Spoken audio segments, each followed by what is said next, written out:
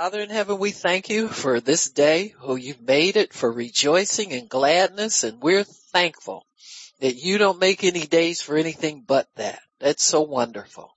Father, forgive us if we missed it in the past. We missed so many days that could have been good because we didn't connect with you, but we're connected now. And we thank you, Lord, for that. And we will take advantage of each day, rejoicing, glad, and in praise and thanksgiving unto you, our Savior, our Lord and our King, our friend, the blessing that is within us. We thank you for it, all of it, Lord. We thank you for it.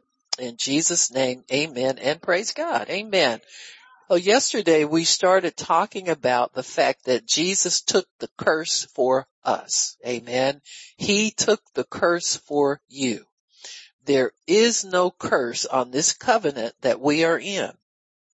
Anytime, anybody who's in covenant with God now, if you're born again, you are in the new covenant. It is curse proof. God doesn't have a curse on it, and man can't put one on you. Amen. You can't even believe yourself out of the blessing of God. Amen. It's impossible. There's no curse around anymore. And so I know many people preach that, you're cursed if you don't do this. So come on now, tell them to get with the new covenant. They don't know what you're in. You're in different, something, if they believe in it, just, help them, Lord. Please help them. But, that's not for you. People who are of faith, we are blessed with faithful Abraham. And so we need to understand what that means, explore what that means. So I thought also today I would talk about the benefits of righteousness, because this is what this covenant has purchased for us. If you're not under the curse, you're under the law of the Spirit of life in Christ Jesus, which is a righteousness covenant. Amen. It operates on righteousness. It operates on your right standing with God, so that you can understand that there's no stopping in your progress. There's no stopping your blessings. You're in an unlimited covenant. And you're because of righteousness. That's the whole thing that was missing from man's life from the time that Adam and Eve sinned in the garden until even now. What's missing in people's lives is righteousness and understanding of the limitations that sin puts on a person's life, and understand that all of the things, the good things that we desire in life, are limited because of this sin problem. But it's not a problem anymore because Jesus did away with it by his work on the cross. But it's up to us to maintain this righteous life before God, so that we can really come into this blessed lifestyle and this blessed understanding of unlimited blessings, of unlimited treasure, of unlimited goodness, of unlimited good things, so that we're not making allowance for bad stuff all the time. And we're not expecting bad things. We're not expecting trouble. We're not expecting things. Righteous people always expect goodness. They expect what God promises. We know we'll have trouble. You're going to run into that. But God said, be of good cheer. As quick as you run into it, you can come out of it. Amen. Because he's overcome the world for us. So this isn't a place for doubting, mourning, wondering, any of that. There's the benefits of righteousness are very, very great and very, very many. So we're going to talk about that because I think that's something that's worth talking about. It certainly, I think, is worth it. You know what I'm saying? This is what it's all about. That's what this life is about. That's why we go through what we go through. It's not in the natural aspect of things, a quote unquote easy life, but it sure is a lot better than what we had. And the benefits are better. Amen. If we learn how to live in the benefits and not in the fear and the doubt and all that kind of stuff, then we'll be much better people. So I thought we would start with, thank you. When we were talking about yesterday, we left off talking about healing specifically. Amen. So in 1 Peter 2:24, we'll go there real quick.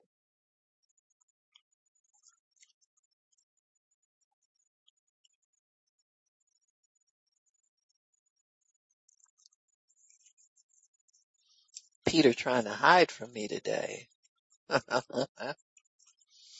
It says, who his own self bore our sins in his own body. Jesus did this himself, nobody but him. Amen. Who his own self, First Peter 2:24. I was saying Second Peter. First Peter 2. Jesus himself took our infirmities, took it on his own body. Amen. And 2:24 it says, who his own self bare our sins in his own body on the tree, that we now are dead to sins, are living unto righteousness, by whose stripes you were healed. So Jesus took on his body the sin and punishment that our bodies should take, but we don't take them. We don't take them. That's been paid for. We're not living in a double jeopardy lifestyle where we got to pay for something Jesus already paid for. It's been paid for once. He does a total work, a perfect work, complete work. We don't have to pay for anything anymore. We just got to believe it's paid for. Amen. Now that's a challenge in itself sometimes for people, because our minds are usually so fraught with guilt and lack and misgiving and all that. And you got to pay a price to come out of that mindset. You got to renew your mind to the Word of God. You've got to live totally in that realm where righteous people live. Righteous people live with God. We have the thoughts of God. We have the expectations of God. We have the mentality of God. And that's all we ever respond to. That's all your spirit can respond to is the Word of God and the thoughts of God. So we don't have this mentality of I can never get it, or I can never do it. It won't happen for me and all that kind of stuff. You have a right to leave that behind and pick up a new mindset. It's a decision that we make on our own. Nobody forces you to do this. And nobody forces you to live a life of lack and low expectation. There are sinners out there, people who live just mainly for the world and for themselves, who think more highly sometimes than we believers think. When we can think thoughts of righteousness, that means we have right standing with God at all times. It never stops. Amen. We stop it because of doubt. We stop it because of fear. We stop it because of all kinds of things. But it's a continual righteousness. Why? Because Jesus' blood is forever eternal, always active on our behalf, always speaking to us better things, always encouraging us with the things of God. Amen. Don't ever think of, if you need God to heal your body, don't think it's going to take a long time. That's the first thing the devil tells you. Devil, I don't care. I got eternity with him. You don't scare me with time. You got me? Say it if you don't believe it. Amen. Tell him if you don't tell yourself. But we need to get out of this mentality of putting times on things and putting dates on things and putting hours on things. And if it doesn't happen by a certain time, we're going to do this, that, and the other. You ain't going to do nothing. You're going to be right here trying to figure out how to believe God for your next blessing, just like everybody. If you got any sense, you will. Amen. And so as far as healing is concerned, we were healed already by his stripes. That's why we can confess that we're healed, even though we've been given a diagnosis, even though you got symptoms in your body, you're still healed. The next step is righteous people expect it to come to pass. And see, that's a lot of times where we fall down on the job. Amen. We get a righteous thought, one righteous thought, and we don't couple it with another one so that we can carry it all the way through to the manifestation. That's the difference between us and the woman with the issue of blood. She plotted all the way to the receiving of her healing. Plotted every step of the way. And many times we as believers don't plot that way. We'll say, I'm healed, And that's as far as it goes. There's no expectation. There's no, and we can even be absorbing the word on a regular basis, but we don't let that word progress to the place where we believe it will come to pass right then, right away, right now. Why should we put it off for later? Why should we keep allowing the enemy to not let us put a now expectation on what we already have? See, if we have it already, we should expect it now. Well, suppose it don't come now. Suppose it does, little Mr. Doubter. Huh? Would that mess your mind up too much? Would that spoil too many of your plans to just live in doubt all the time or live in lack of manifestation? It's got to happen sometime. Why not now? Amen. What are we waiting on? Amen. I would say that sometimes God would tell me that, I have money that my late husband and I saved and invested, and it's still invested. And so I would think so. I said, Lord, I want to have something, like, no. Well, I don't want to touch that money. He said, why not touch it? When are you going to touch it? He said, when you get here, you ain't going to need it. Do you understand what I'm saying? Let's get with it, folks. Let's get to, with the now expectation. Amen. He said, you think that little money is going to go somewhere? I can grow that quicker than you can spend it. I said, oh God, don't tell me that. Do you understand what I'm saying? We put too many things off. We say we're believing for the now, but we're actually a sweet by and by is always in the back of the mind of every believer. You know what I'm saying? We can put stuff off forever. And it really part of it is that we do live by faith, and faith gives you a sense of contentment. It gives you a sense of accomplishment. It gives you a sense of everything, all's well. Amen. And sometimes you forget, oh yeah, you know what? I was believing God to get me off these blood pressure pills and I'm still taking them. You understand what I'm saying? And so we have to incorporate that expectation. All I'm saying is you gotta make a little more effort, and I do too, on the expectation end of our covenant. Amen. We've got to, and so we're going to talk about Abraham and his faith and our inheritance in his faith, because I think that's probably where we need to go. Amen. The Bible says we who are of faith are blessed with faithful Abraham. We're blessed with him. So what that means is that we have his abilities as far as blessing is concerned. We have inherited that already. Abraham's main inheritance was righteousness. See, that was the main thing. That was the center of what his relationship with God, how he was able to receive the things that he had, is that concept of righteousness, which we look over, we step on it. We want to say confessing the word is more important than our state of right standing with God. And it's really not. If you're confessing the word over a doubtful mind, or you're confessing the word over habitual sin that we have to keep wishing away and thinking it doesn't count and all that kind of stuff, it's not going to help us. Your confession of the word has to be a righteous confession. You got to believe everything about that word is going to come to pass in your life, or you're going to have a hard time working with it. Amen. You're going to have a hard time working with it. So Abraham in Genesis chapter 15, why don't we go there first? You need to understand that righteousness came before the law. Amen. I know we don't live the 10 Commandments and we feel we don't live it, but we have a law built into our little carnal minds that wants to tell us how to live, how to do this, how to do that.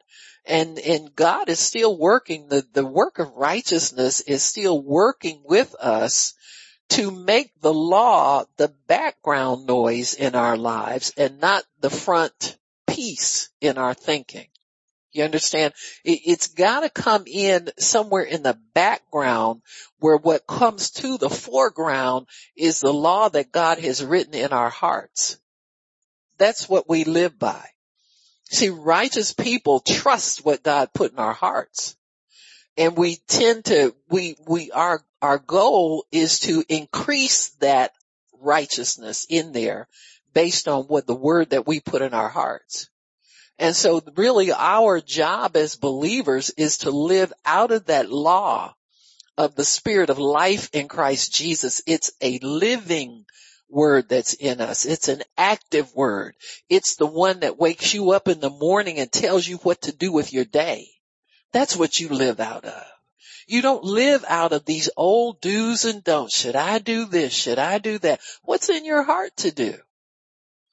And see, if we're righteous people, we trust what's in our hearts. Even though we make mistakes, we still go back. Well, what's in my heart to do? What did God tell me to do? What's the last right thing I did for God? You understand? Well, before I got all bungled up in, I don't confess enough, I don't do this enough. Before you got all bungled up in that, what were you doing that you felt peace with God about? See, that's how we should live. We live out of that righteousness. That's what Abraham lived out of. Because there was no law when Abraham came in a relationship with God. There was no law when Noah.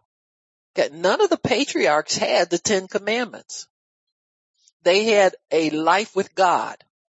And they trusted the leading of God. They trusted that God would speak to them when they needed direction. This is the same life we're supposed to be living now.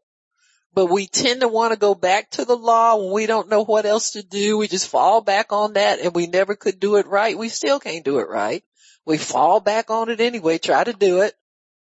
And then God slaps us around and say, will you get to believe in me again and get peace about where you're at with me? See, we're justified by the blood of Jesus. That blood keeps us no matter what happens. Amen. It's beyond our weaknesses. It's beyond our failures. It's beyond anything. You can't do enough messing up to mess up what Jesus did at the cross.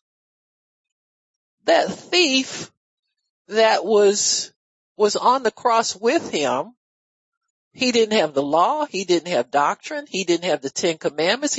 But he showed up in heaven the same day Jesus did. Huh? How'd he get there? He had permission by the owner. Jesus told him he was going. He went. Amen. Once you do what the word of God tells you to get in, you get in. Amen. Doesn't matter what you did in the past. It doesn't matter about your crazy doctrine.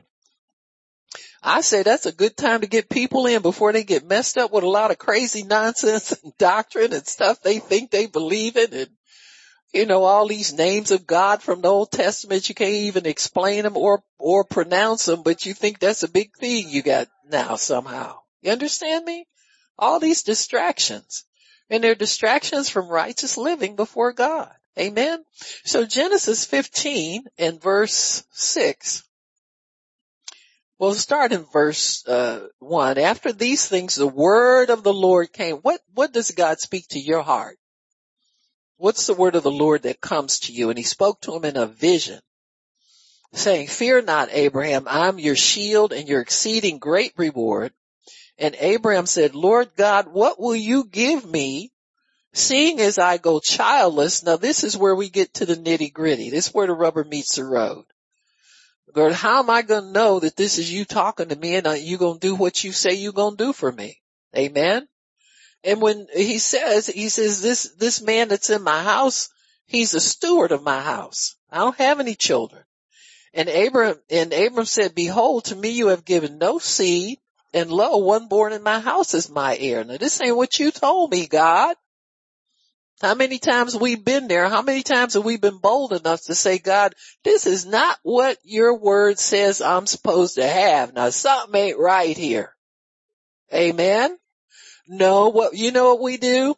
We get all polite. We go to brother so-and-so's 10 steps to get what you need from God.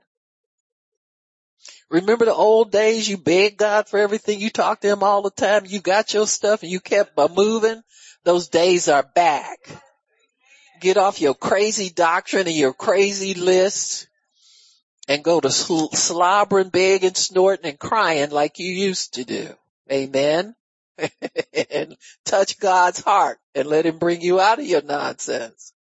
And he says, and behold, the word of the Lord came unto him saying, this shall not be your heir. Finally got an answer from God. And Abraham goes, I thought not. I thought that was you I heard talking to me the first time. Amen. God reiterates the promise. He's saving Abraham from fainting and quitting and giving up. That's God's job to do that, folks. That ain't your job. You don't have enough of whatever it takes in you to keep yourself from falling apart if what you see is not adding up in your mind. You just don't have it. And thank God God's willing to do it for us. He's not stingy on helping us. And he says here, but one brought from your own bowels or your own body shall be your heir. And he brought him forth abroad and said, now look toward heaven and tell the stars if you're able to number them. And he said, so shall your seed be. In other words, Abraham, I'm not just giving you one, but I'm going to double down on what you think I'm cheap. You think I can't do this? I'm going to tell you what I'm going to do. I'm going to give you so many you won't be able to count them, Abraham. In other words, if it was hard for you to believe for one, now I'm really going to mess your head up. You're going to have to believe for 2 millions. Amen. So don't go to God asking him to lower the stakes in your faith or decrease what you got to believe for. You keep going to him, he'll really tell you what he's got in store for you. Now mess your head up so much you don't have nothing left to do but believe him or be a little nerve sitting in the corner scared. But you're going to have to make a decision. Do I believe God or don't I believe God? And that's what he wants us to believe him, no matter how great, no matter how small, no matter how easily it seems to be attainable or how hard. He wants us to believe him like Abraham did. And he said, and Abraham believed God. I guess he said, well, man, if you put it like that, I guess I gotta believe you. Amen. I can't do it myself, so I gotta trust you to do it. So this is where Abram trades his faith in for God's faith. He puts it all over in God. And he says this was counted to him for righteousness. Amen. And God reiterates, I'm the same God that spoke to you when you were over there before you came out of that country you lived in. I'm the same God. I spoke this to you before and I'm still going to do it. Amen. If we're looking for God to change his mind to make what we are believing him for small enough so that we can do it, you're talking to the wrong God. He's not going to lessen what he told you he's going to do for you to make it easier for you to believe. You're either going to have to believe him or not. And he expects somebody now because we're capable of doing it. We have Abraham's faith. This is our inheritance. It's not your faith anymore. This faith is beyond you. It gets to snowballing and rolling, and the only thing you can do is hang on for the ride. You got me? And that's the way God likes it. He didn't like his kids bossing him around and trying to tell him what to do according to brother so-and-so's steps for success. Amen. Cut it out. You got the law in your heart. You got him living in your heart. You got power inside of you to make these things come to pass. You got power on your words to begin to decree a thing and you can have it. There's people out here that died of COVID. Nobody in here got it. Everybody's healed. You know how? That little decree we do, we halfway believe it, halfway do believe it. Sometimes we feeling good about it. Sometimes we go home and doubt. You know, you go home and see if your breathing is normal, if your heart is normal, all that stuff. But in spite of all us checking ourselves out and all I got to do is go take that test and I'll know. You better know by faith. You get in doubt, you'll get what your doubt dictates. You got me? But that's Psalm 91 coming to pass. Sometimes we don't even have sense enough to figure it out. We just walk on with our health and that's fine. But sometimes you need to jack yourself up and say, God, how is this happening in my life? How is it I read on television all these people are dying of this disease and my body, it was never touched. My body was never touched by it. Do you understand me? Or sometimes we get a positive in symptoms, but we're healed anyway.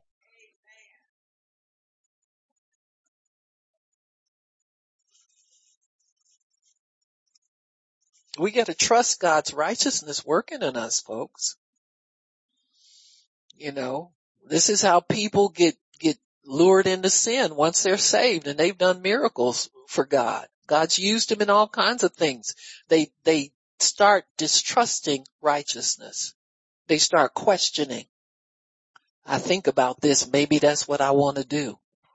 You can't live like that. You've got to live in the same realm that God lives in as much as is possible. Amen. You can't meditate on negative things or unrighteous things because the enemy will get you ensnared by them. And so instead of thinking like that, think about all the treasure that God's put inside of you. Think about all the possibilities that you have in God because of his righteousness living in you. See, what makes your life work right is not favor, not blessing, not your confession, it's righteousness. See, it's your right standing with God that makes your life work right. And most people don't really explore righteousness enough to know what they've got. You got me? It's just not a habit that we have. I can tell you about Christians on social media trying to get people to pump them up. They'll put a picture on there of themselves and the same people say, you look wonderful, you look gorgeous. They probably copy and paste.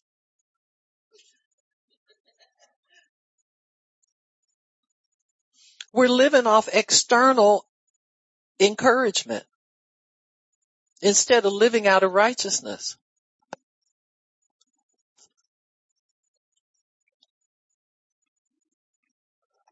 Come on, folks. When you start doing selfies, that already tells you what that's about. That's unrighteousness. See, we've fallen down on who we think we are and who we know we are, and we got to have a fix. Amen. Before social media, we couldn't get a fix so quick as we can now. You got me? Now we can get a quick fix on everything instead of exploring righteousness and knowing who we are. Remember that teaching, who you are in Christ? We copied that and we almost memorized the whole list and we still live out of selfies and likes. You got me? Or external encouragement instead of exploring the treasure that's in this earthen vessel. You say that to people and they can quote it, but they never let their minds go to God. What's my treasure? I know about the earthen vessel, you know, I know my limitations. I know my faults. I know my downfalls. I know my fears, but what's the treasure? What's in me that's valuable? And am I supposed to know about it? Sometimes we don't even want to explore what God means by that. Number one, we don't believe it enough. And number two, we're scared of what he's going to tell us about us. Amen. We don't want to go there. We want to live out of what we think motivates us to get up every day, you see.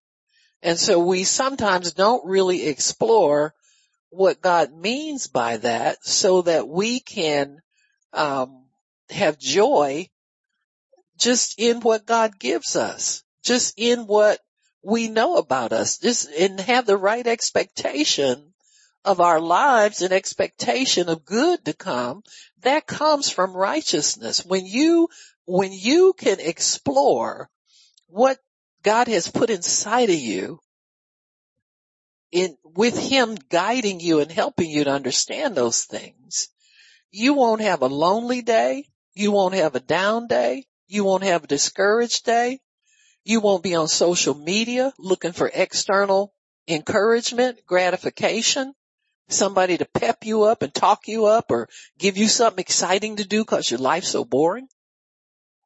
You know, I look at our young people and I say to myself, God, if you could just give them one day of a glimpse of what's inside of them already that you are developing, and you will develop more if they could become more aware of it.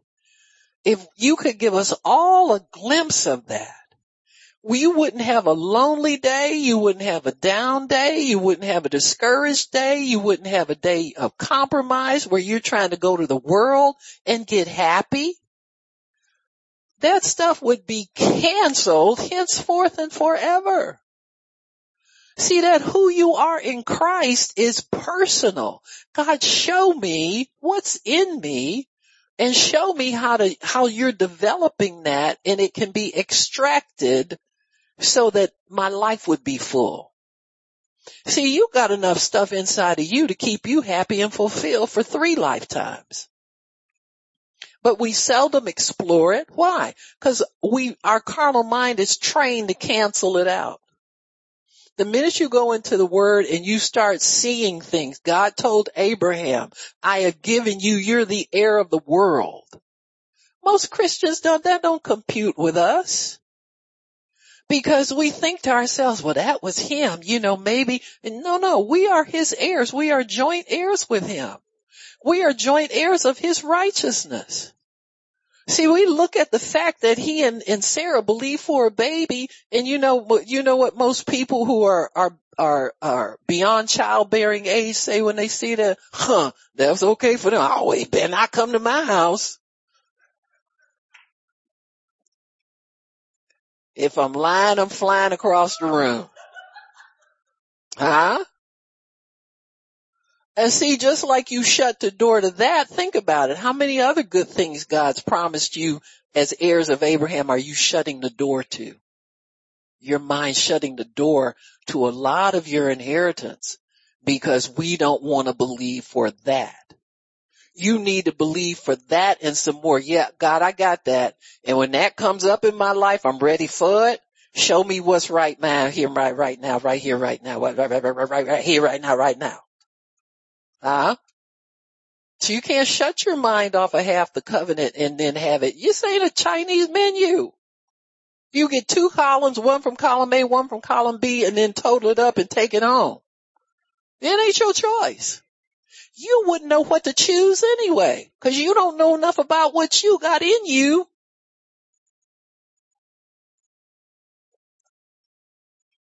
We don't know the treasure that's in the earthen vessel. We have most of it, and those of us who are exploring it, most of us explore it out of need and necessity.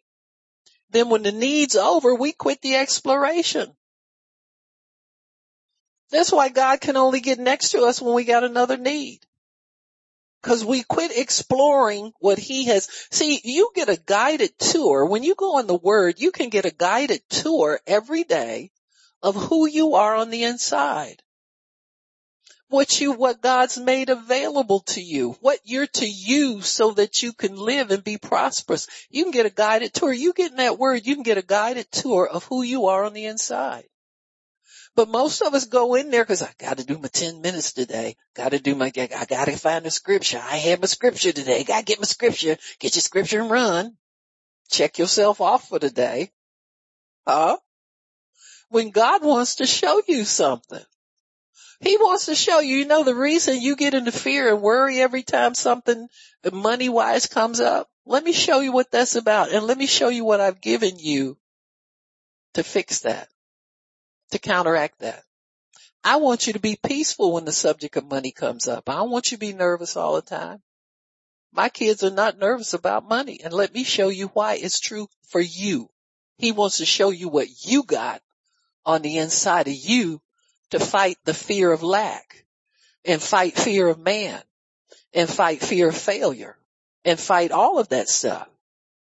You could be entertained all day long by the treasure that God has put on the inside of you if you know how to explore it. You know how to get in there with the word and get understanding of what God has put on the inside of you. When you go to the word, what things quicken to you? What things stand out to you? What things, most men, when they see what Abraham did, they just shy away, scared. Man, look at all that. I mean, if you really look at it. But Abraham had not enough. Most men are concerned about taking care of that family. Why? Because God puts you in charge of them. Amen. Them little, when you go to the work, you stay at that work 8 hours and you finish your shift because all day long, them little faces start coming up. You repeat, 3-peat, 4-peat, 5-peat, up to 10-peat. All them little faces look at you all day long. And they're dependent on dad to bring home the goods. Amen. And so God has put inside of dad the means to do that. But most dads never find it. A lot of them spend their time dodging the courts, hoping they don't find that last DNA test they took to add to their child support list. Well, that'll keep you from exploring anything good on the inside of you because you're in trouble already. You understand me? And this is what hinders many of us in our success and our prosperity and all of that, is because we feel like it won't work for us because our need is too great. We're already in debt. We're already in trouble. What can you give me, God, as a quick fix to get me out of this? But then he has another plan to help you to not get there anymore. He does it with everything else. If coveting and cheating on your wife or something like that has been your problem, God gives you a plan not to do that no more. And if it's the same thing with finances. If you're in lack a lot, he's got a plan there waiting for you not to get there anymore. But see, we never explore it because we're too emergency. We're too 911 oriented. Instead of dialing 911 all the time, and that's all that's in your speed dial in your prayer, why don't you just dial O and let the representative talk to you and tell you what he has for you? Amen. Just dial any random number and let God begin to speak to you from his word and let you help explore the potential that he has for you. See, understanding truth will give you a satisfaction that temporary lack will never take the place of. There are times when if you never walk in everything that God has on the inside of you, the fact that you know you have it as potential gives you a completeness and a contentment. Yeah, I see young people, they don't like being single. They wish they was married. Then they get married, they don't like that. That's the human condition. If they would take a little bit of time to stand in God's righteousness and explore, let God show them what's on the inside of them, that he's put in there to benefit them, to help them, to cause them to stand in this earth in the blessings that he promised Abraham. Abraham, there was nothing that man could not have. And he knew it. He knew it. He knew every time he put his foot somewhere, God gave that land to him. Every time. He knew every time when God would cause his cattle to increase, he had to go get more land. This man prospered. He grew everything. How did he know that? He believed God. See? Just one simple act. He believed God and counted it as righteousness. And that's what we have to determine to do. God, I believe you for every good thing that you have for me. I believe you for every good thing that you have for my children and my grandchildren. I believe you, and I'm asking you right now, start talking to my kids. Start telling them what's in them. Start drawing them to you. Give me a scripture I can drop on them every day to make them go into that word, even if I don't, and I repent. But I'm not going to let that pass on. If I'm slow to move, I want them to be faster to move. See? And I want you to start dropping it on them. What's in them, and let them be entertained by them.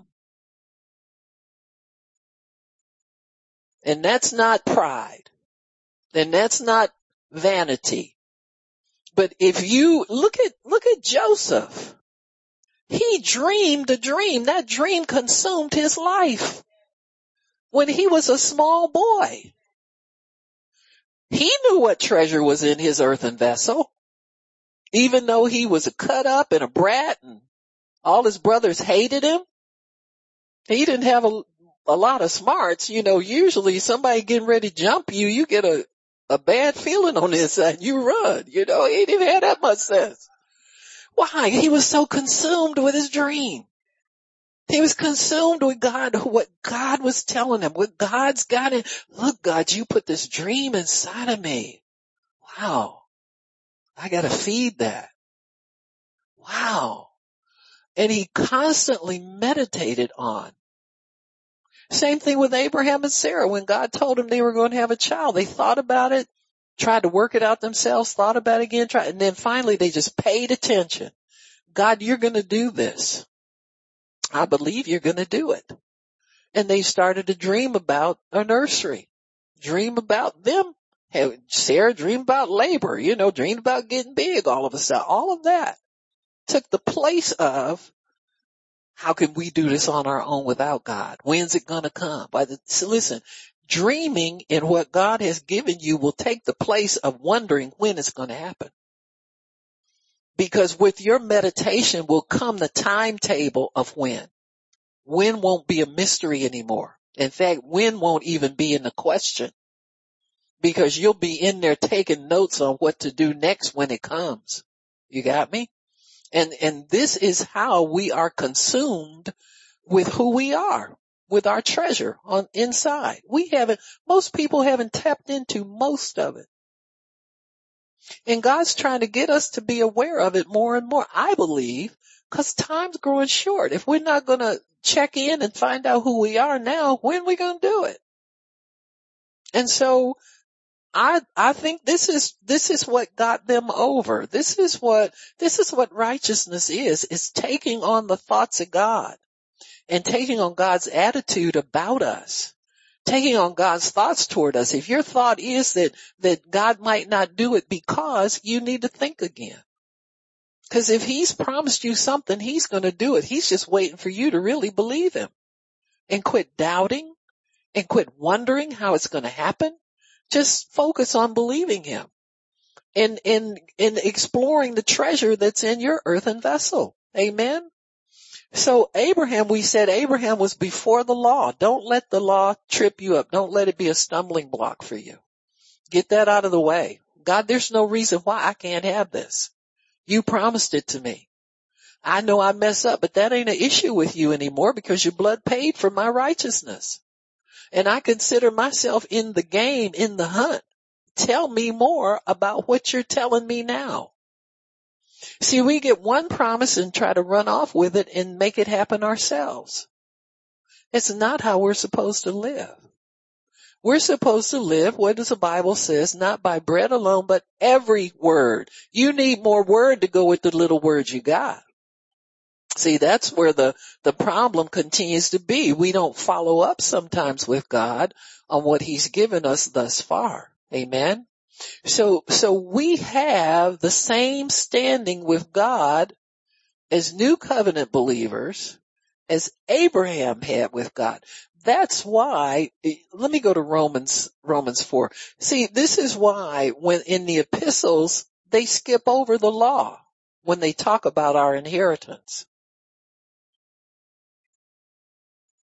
Romans, I hope I'm explaining this right. I just want to, there's some keys to this kind of godly success. There's some things that open doors for us and we gotta find those, folks. They're all over the word. We got to find them. So in Romans 4:3, for what saith the scripture? Abraham believed God and it was counted unto him for righteousness. In other words, his failures are not a consideration anymore. His weaknesses aren't a consideration. God says, I'll fix your weaknesses. What else you got? Well, God, I messed up over. I'll fix that. What else you got? Well, God, I got to fix that. What else you got? See, when you run out of your personal liabilities, God begins to show nothing but your assets. So we should be more asset conscious about our lives than we are more detriment conscious. You should be more focused on what you have going for you than what you have against you. Because whatever it is that you think is against you, Jesus' sacrifice on the cross took care of that. That's not an issue to God anymore. It's not an issue to keep you out of anything. Amen? Because it's been taken care of. So he says here, now to him is counted to him as righteousness. Now to him that works is the reward not reckoned of grace but of debt. We know that if you try to work the law, you'll never be justified. Amen? So that's why in the epistles they skip over the law of Moses. Because the curse has been broken and now God writes his law in your heart. See, what you're responsible for, God puts on the inside of you. As you read his word and as you absorb what you read, God begins to speak to you as to what he wants you to do and what you're responsible for. That's why I can't come to you and tell you, girl, you need to be doing better than that by now. You've been saved. I can tell you that. I don't know what he wrote in your heart to do. Best thing I can do is go take care of my little beeswax and make sure I'm doing it. See, this is a selfish covenant. It's focused on you, perfecting you, helping you, giving you what to do to please God, not you for somebody else. Now there are some exceptions. You know, ministers, your pastors, they can speak into your life, but we got to be careful with that. You know, we got to make sure we're speaking to you the word.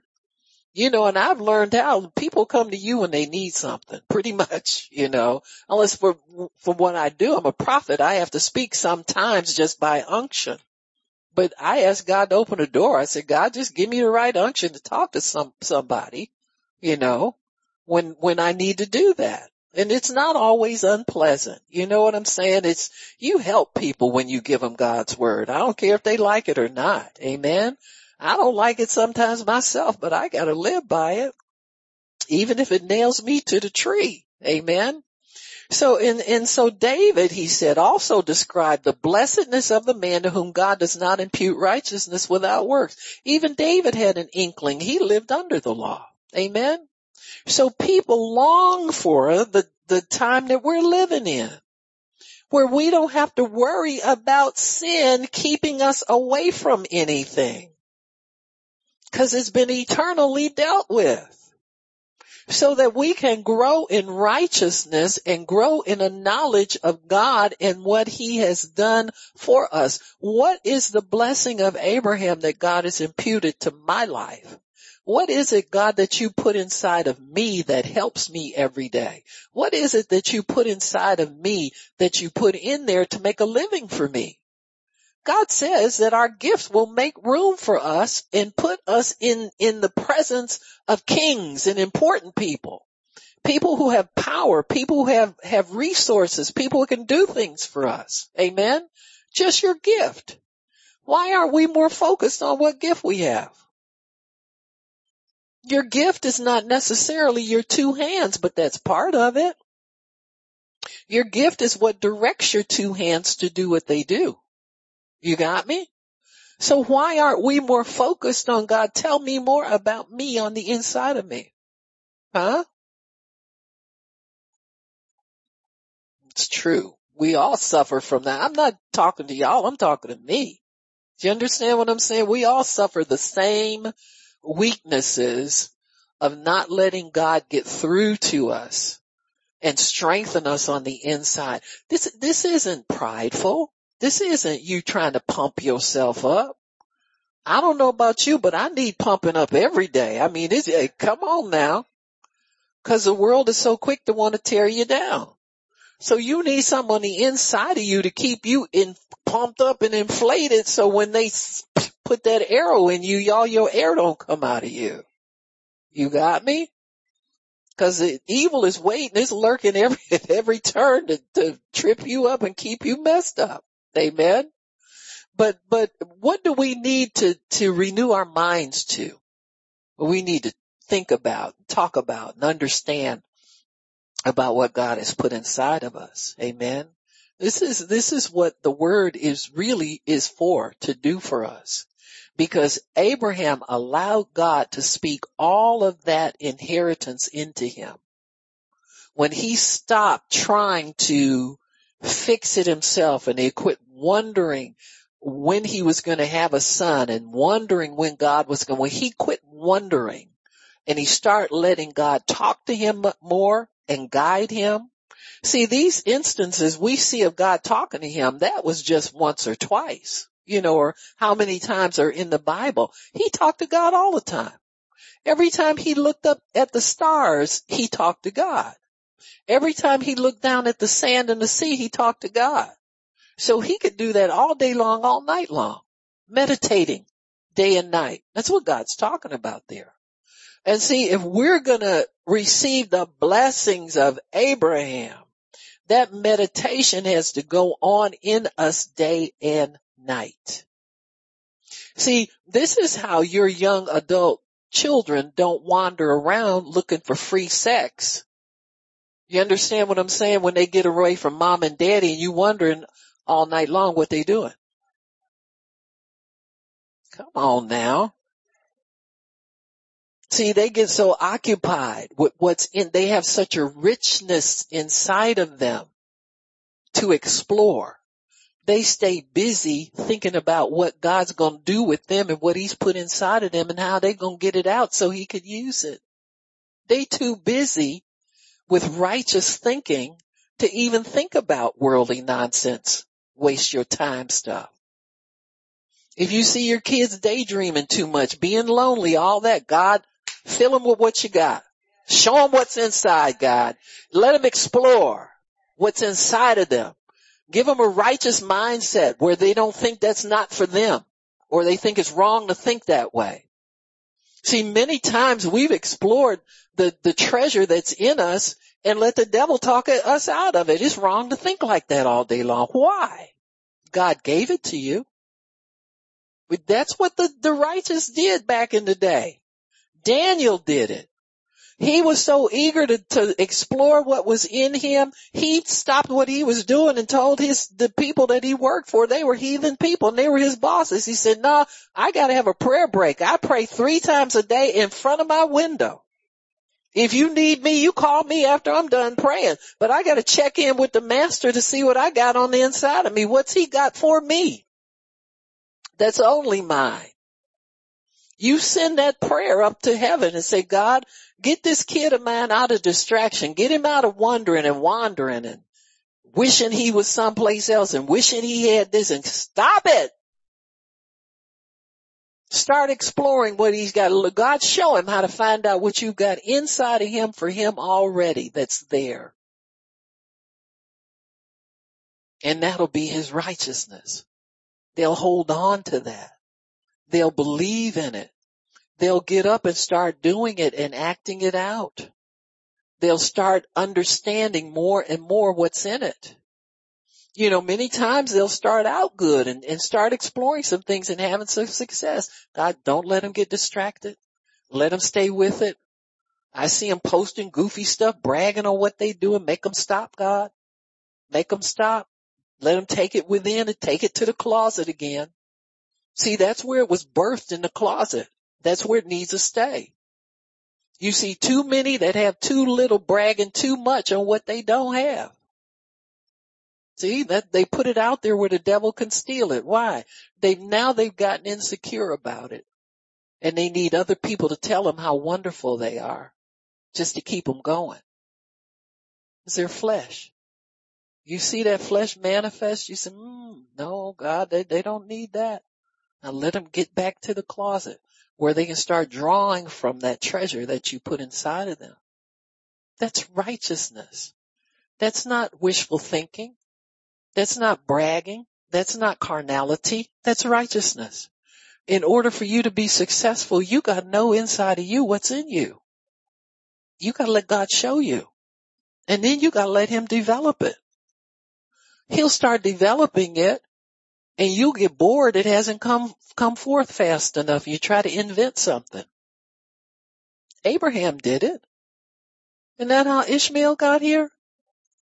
He got bored meditating on what God promised him. And he said, well, maybe I can do this. So that's how Ishmael got here. And so we have to know the difference. No, God, we're not producing Ishmaels around here. We want Isaac. We want the child of promise. We want something that's going to last from generation to generation to generation. Show me more, Lord, about what I have in me. So you can never learn that too much. You can't spend too much time understanding why God put you here and how he's gifted you and what he wants you to do with the gift that's in you. I ain't talking about your spouse. I'm talking about you. We spend too much time on what he gonna do or what she gonna do. Ain't your business. You got me? Focus on what God's put in you to cause you to go forward in the earth. Amen? He's waiting on us to manifest. Isn't that what the word says? Creation's groaning for the manifestation of the sons of God. Now we've manifested a little bit, but we need to manifest more. We need to go home and get something to go with that little bit. It's like, you think to yourself, you get these cravings. Ooh, Lord, I sure do want some turkey wings with neck bones. You finally get them and you cook them and you look and say, well, that's all I got. I didn't even think of no sides to go with them neck bones. You see what I'm saying? See, you can't live off the main meat all the time. You got to have some sides to go with that. See? Because pretty soon you're going to gorge yourself on the main course and you won't have anything to supplement and shore it up and help it. And see, God wants us to have all of that so we can endure, so we can last, so we can, Paul wasn't begging the church for offerings. Are you kidding me? He said, I don't need your money. You need to give to me. So you can have something on your account. Don't get it twisted. What'd he do? He made tents all the time. He said, these hands have worked willingly so that I didn't have to rob churches. He called it robbery when the father took from the Jesus. It's for the parents to lay up for the children, not vice versa. He considered it robbery if he took from them. Why? He had already had a mandate. He knew what was in him. See, he had fully explored all that was in him. And he didn't let them, prosperity guys talk him out of it. Amen. It's like, oh no, you still working a secular job? Man, you need to come out of that. Them people supposed to take care of you. Paul said, who you talking to? He said, I don't confer. Number one, I confer not with flesh and blood, Gina. He threw the Shanae finger with the nail tip on it in their nose. He said, when I started preaching, I didn't ask none of y'all what y'all thought about it. Why should I bring you in late in the game? You got me?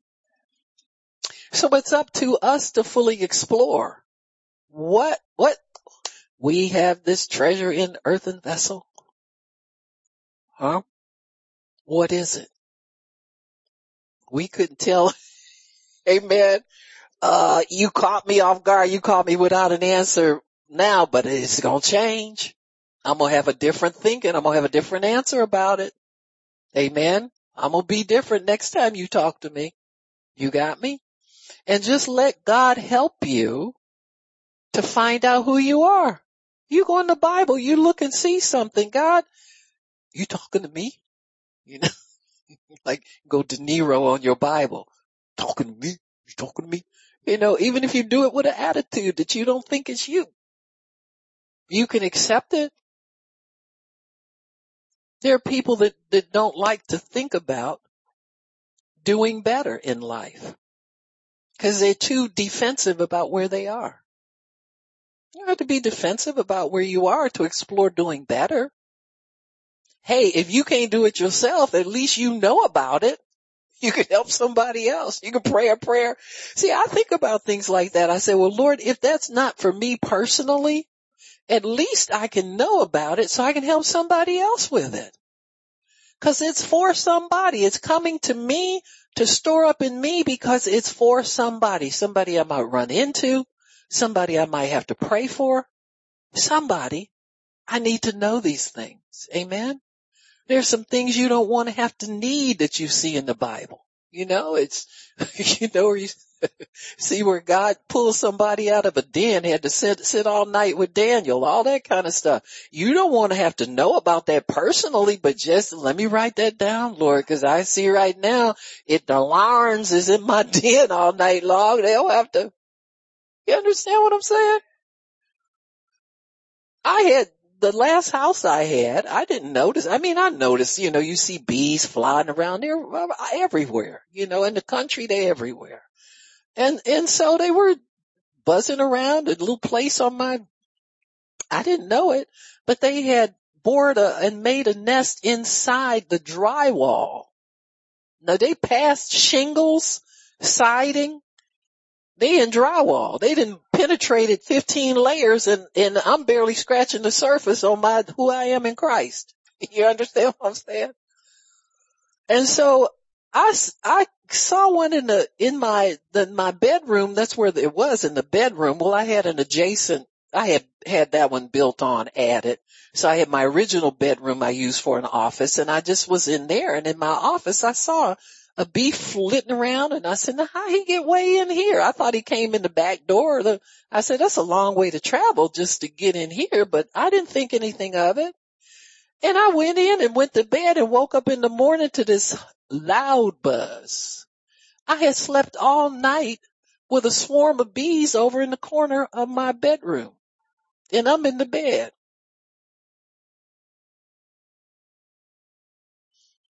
Don't tell me you won't have a Daniel experience. Now God kept them just like he shut the mouths of the lions all night long on Daniel. He kept them bees from swarming over there where I was. They had freedom to go wherever they wanted and do whatever they wanted. You understand what I'm saying? And then you think back and say, oh Lord, that perfume I wore, that should have got him. You understand what I'm saying? So there's a lot in the word we don't want to have to use or have to need. But thank God when you need it, it's there. Thank God when Psalm 91, no pestilences. Well, the pestilence got in some kind of way. So that's why the Daniel story is there. When your Psalm 91 ain't really quite working the way you want to be working. You understand what I'm saying? When you see that, you double up. You say, where's my bookmark? I know I had it on a bookmark somewhere. Where's that? Let me get that out of here. And you go to speaking it all of a sudden. Do you understand what I'm saying? There's a primary and there's a secondary, and it's all God. You got me? Your primary ain't working. He still got something that you can grab and he can give you. So there are things in the word that we skip over because we don't like the way they sound. We don't like to have to use that. Well, see, I live too close to God. I ain't gonna need that. The closer, the more. Closer you get to God, the more you can see. You be sitting there taking a pencil scratch. Now I know I had that. Where did I find it? Let me see. How did I look that up? How did it go? Oh yeah. Oh.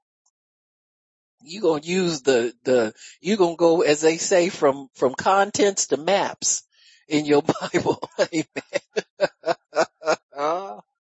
Amen. Gonna need it all. But in understanding the treasure that you have inside of you, who you are in Christ. This is stuff that comes out of us because of the work of righteousness in us. Righteousness is obeying God, loving God, worshiping God, reading His Word, meditating on, accepting His Word as truth, and not always pushing it out of your hearing. Because you got 15 demons that work in your head all day long to tell you that scripture ain't for you. And you can be reading it, and then you try to get over it and come back and start reading it again. And get over and come back and read it again. Now you ain't coming back all them times for nothing. You ain't pulling yourself back to that scripture. That's God drawing you to that. God, why are you drawing me to this? What's in this for me? Learn how to live like, this is childlike faith. God, you're bringing this to me. What's in this for me? Tell me more about this.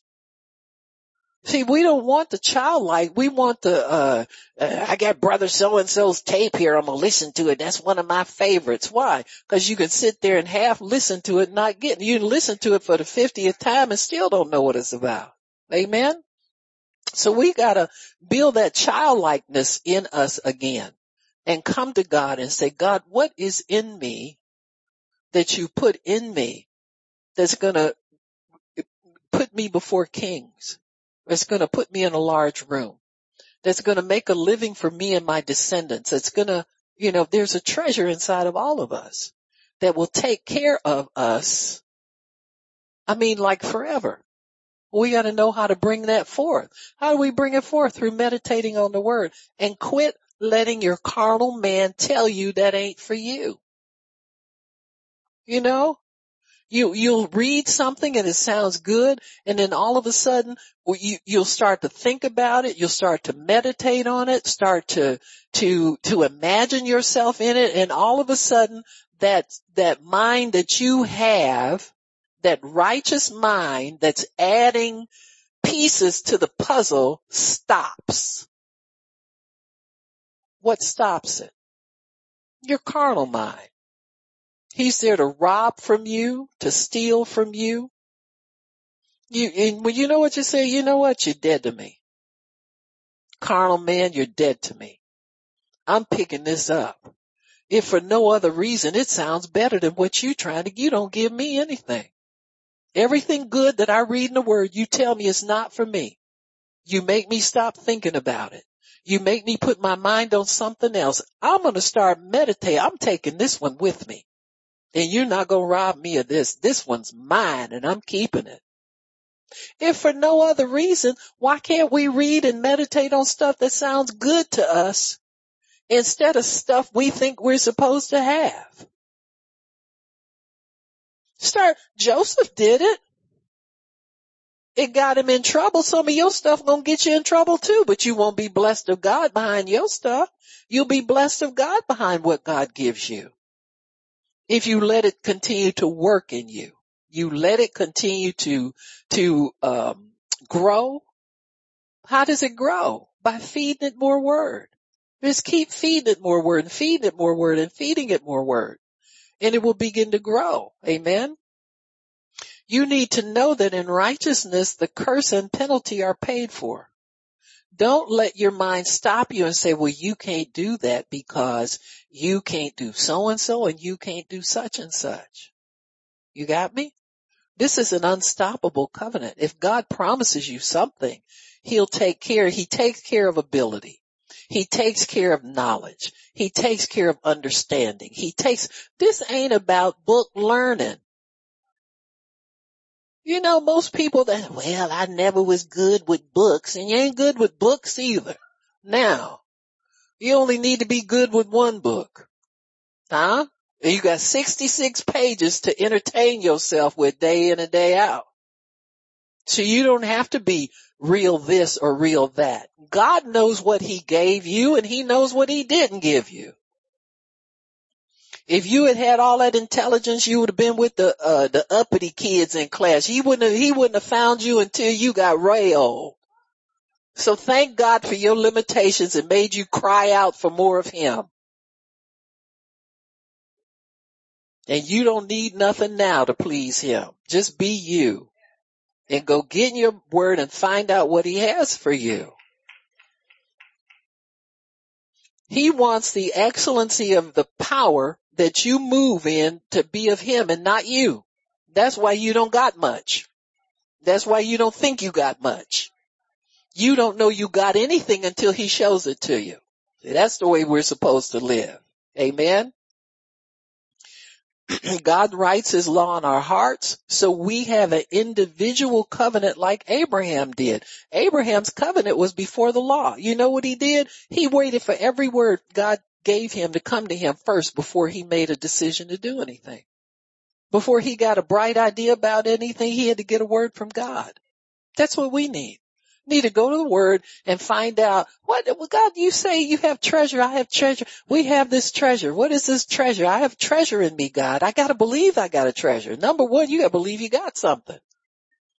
Most of us look at that and say, wonder what that is, or don't wonder what it is. And you think, oh yeah, I know what that is. And never come up with an answer. See, we assume we know more of the word because that word's familiar to us. We think we know what God's talking about. And we skip over that. And then we wonder, well, I'm going to school for this. I'm going to school. We've been to school for so many different things. It shouldn't be that way if you're a believer. See, you should know how to start with God, go straight through. The minute we keep starting to quit and keep starting over again is because we've never looked and found out what the treasure is. We keep trying stuff. And then your human effort and patience with it as a human being wears out. Why? Because you don't really know what's inside of you. There's something in you that God wants to get out. And you keep working around it instead of, God, I don't deserve it. I don't know why you blessing me. Just get it over with. Repent. Fall on your face. Admit, I don't know nothing about nothing, Lord, but yet I'm living life. I'm trying to do this. I'm trying, and it ain't working. You know in your heart it's not working. God, show me what you have for me. Show me how I'm going to extract this. Show me. And you got to be persistent, folks. You got to know something's in there. You got to know that God's put something in you. Maybe you've scratched the surface on it and you're starting to understand it. Keep digging. There's more to it. Never be satisfied with the superficial answer you have right now. Don't be satisfied with how it's working right now. Amen. Henry Ford developed a motor company. He started out tinkering with motors. He never envisioned what that, and still has grown to be through many generations. Why? He stuck with it. He knew, he sensed there was more there. He figured there was more there.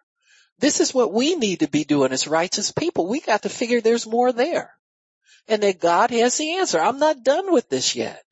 I've gone this far in it and I've been pretty successful, but I'm not done yet, God. There's more in me. Show me the more. Show me what else is in there. Show me how to prosper in this. Show me how to grow this. Show me how you're going to grow it. Show me my portion in it. Amen. So that I can prosper in this and I can be what you've called me to be. Amen. We need to understand that God is constantly mining out of us, out of this earthen vessel, the treasure that's there. It has to be mined. It has to be dug for. You dig in the word to find, you look in the mirror of the word and you find yourself and you say, God, that's me. That's how I think. That's how I feel. That's what go keep digging there. Don't just scratch the surface and get excited about, tell everybody, oh, I got a revelation from God. You won't believe this, blah, blah, blah. The devil will kill it the minute it comes out of your mouth. You'll find enough jealous saints to say it in front of. In fact, that's usually who you go to because them the ones you hang around with and want to impress. You got it? And they'll kill it before it even gets a chance to grow. And you're disappointed because it never came to fruition in your life. God wants us to develop ourselves in these things. I'm telling you, I watch people. I watch all kinds of ages of people. And I see on social media, I see a lot of lonely people trying to perpetrate as people who are great. Because we've been told greatness is in us. Oh, God's got great things for you. They never tell you how to get them out. I'm going to say it again. They never tell you how to get them out. They want you to look at them as the one who has all the greatness and admire them. But they can't tell you how it happened because most of them don't know. They don't pay enough attention to what God's doing to know how to get the good things out of us. I was reading, just listening to a testimony about somebody, and I had read about them, and then God just led me to go and read their story over again. I know many of you have heard years ago of May Lemke. She was a woman. She started out a middle-aged woman, and she had a reputation for being a governess and a caretaker for children. She had worked that. She was from England originally. She was born during the First World War, so she was getting up in age. And the foster people came to her and brought her a child, and they told her, if you can take care of this child for us, we would appreciate it. We've heard about you. We know you're good at what you do. We can't think of anybody else. Could you please take him? He's only going to live a few days. And so they brought that child to her to die. But they didn't know who they were bringing this kid to. She was a godly woman. She knew God. Through prayer, she had to survive the First World War. The building she was in exploded. She caught fire, was burned over a large percentage of her body, survived without almost not a scar left on her. She talked to God constantly. She said, my gift is I bug God about everything. And she talked to God about this little baby. He wasn't even feeding, nursing, taking a bottle when she got him. God, how do I do this? What do I do, God? You gave me this baby so he can live. He's not going to die. He's going to live. You didn't give me anything to let it die. You gave it to me so it can live. You got me? And she kept digging within herself for the treasure. God, give me the next idea. She got the baby eating. She got him feeding. He didn't walk. He was blind. All of this stuff. And then one day he finally stood up at 10 years of age. He stood up and held on to the fence that she'd put his hands on that fence every day, hoping he would stand up. She would show him how to pull himself up. One day he finally stood up. When he stood up, she'd strap him to her back. He's going to walk. I'll take the steps and let him drag behind me. You know, he walked. And then the day finally came, she said, God, he's got to know how to take care of himself. What's his gift? She didn't ask him, does he have a gift? You know, like some of us do, crazy and mealy-mouthed and scared. What's his gift, God? Give him a gift. He's got a gift. And God gave her the idea to go buy a piano. She put him in his bed, put the piano in his bedroom. She knew how to play a little bit. She would play and sing to him. And at age 13, she heard the sound of music in the house one night. And she thought they'd left the television on. And she got up and went in his room, and he was sitting there playing the piano. Today, he still does concerts. People come from miles. They're sold out even before he announces he's got another one. People want to see the miracle of God.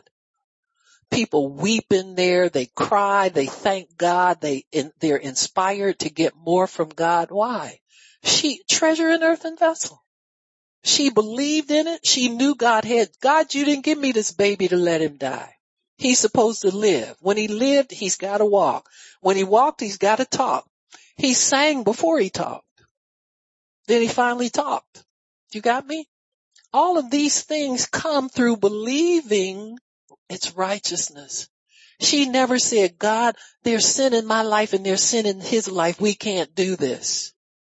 We messed up too much. What did we do wrong? We can't do this. She didn't think like that. She got on her knees. She repented. If she made mistakes, God, you got to show me. She was right back to the drawing board every day. Show me what it is. He's got something and I know it because you got and you put it in him. You wouldn't shortchange anybody. Everybody's got something. See what I'm saying? See, righteousness pulls it out of us. Continual abiding in righteousness. Not taking that detour of what's taking so long and how'd I mess up and all that crazy stuff. God's not blessed when we think like that. And you're not either. See, we gotta put all of our confidence in the blood and the finished work, in the righteousness that has worked in us, and live like that. Quit living limited and carnal.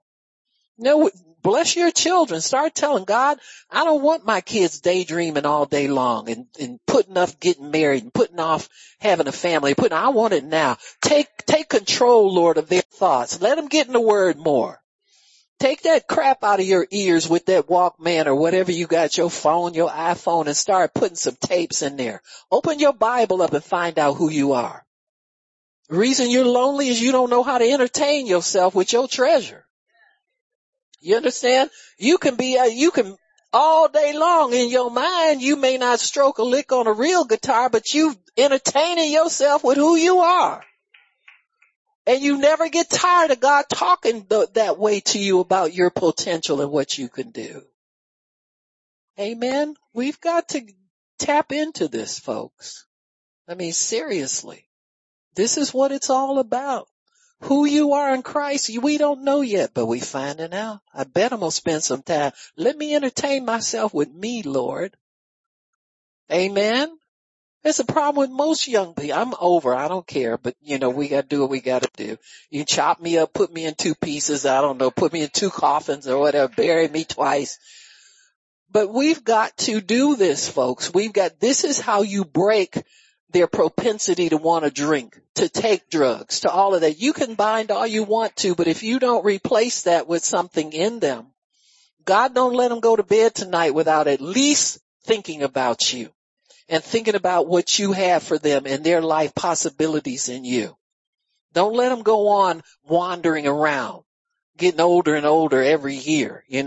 I get married when I get one. It's you 55. When is that going to be? Do you understand me? Why? They don't know who they are. They haven't explored righteousness enough to have that open up to them. But trust me, when they do, they'll blossom. And it don't take long for them to find what God has for them. Amen. Father, we thank you for your word and thank you for understanding. Thank you for blessing us, Lord, with you, with your righteousness that is not afraid to explore who we are in you. That's not afraid of the answers we'll find, which is not afraid of understanding the goodness that you put us in this earth to develop and to bring forth. So Lord, we honor you. We bless you. We praise you. We have this treasure in earthen vessels, that the excellency of the power would be of you and not of us. It's not of us. And this is why we can enjoy it. It's the gift of God to explore the treasure that you put in each and every one of us. And we thank you for that, Father. In Jesus' name, amen and praise God. If anybody needs prayer, come on up for prayer and I'll pray for you. Praise God.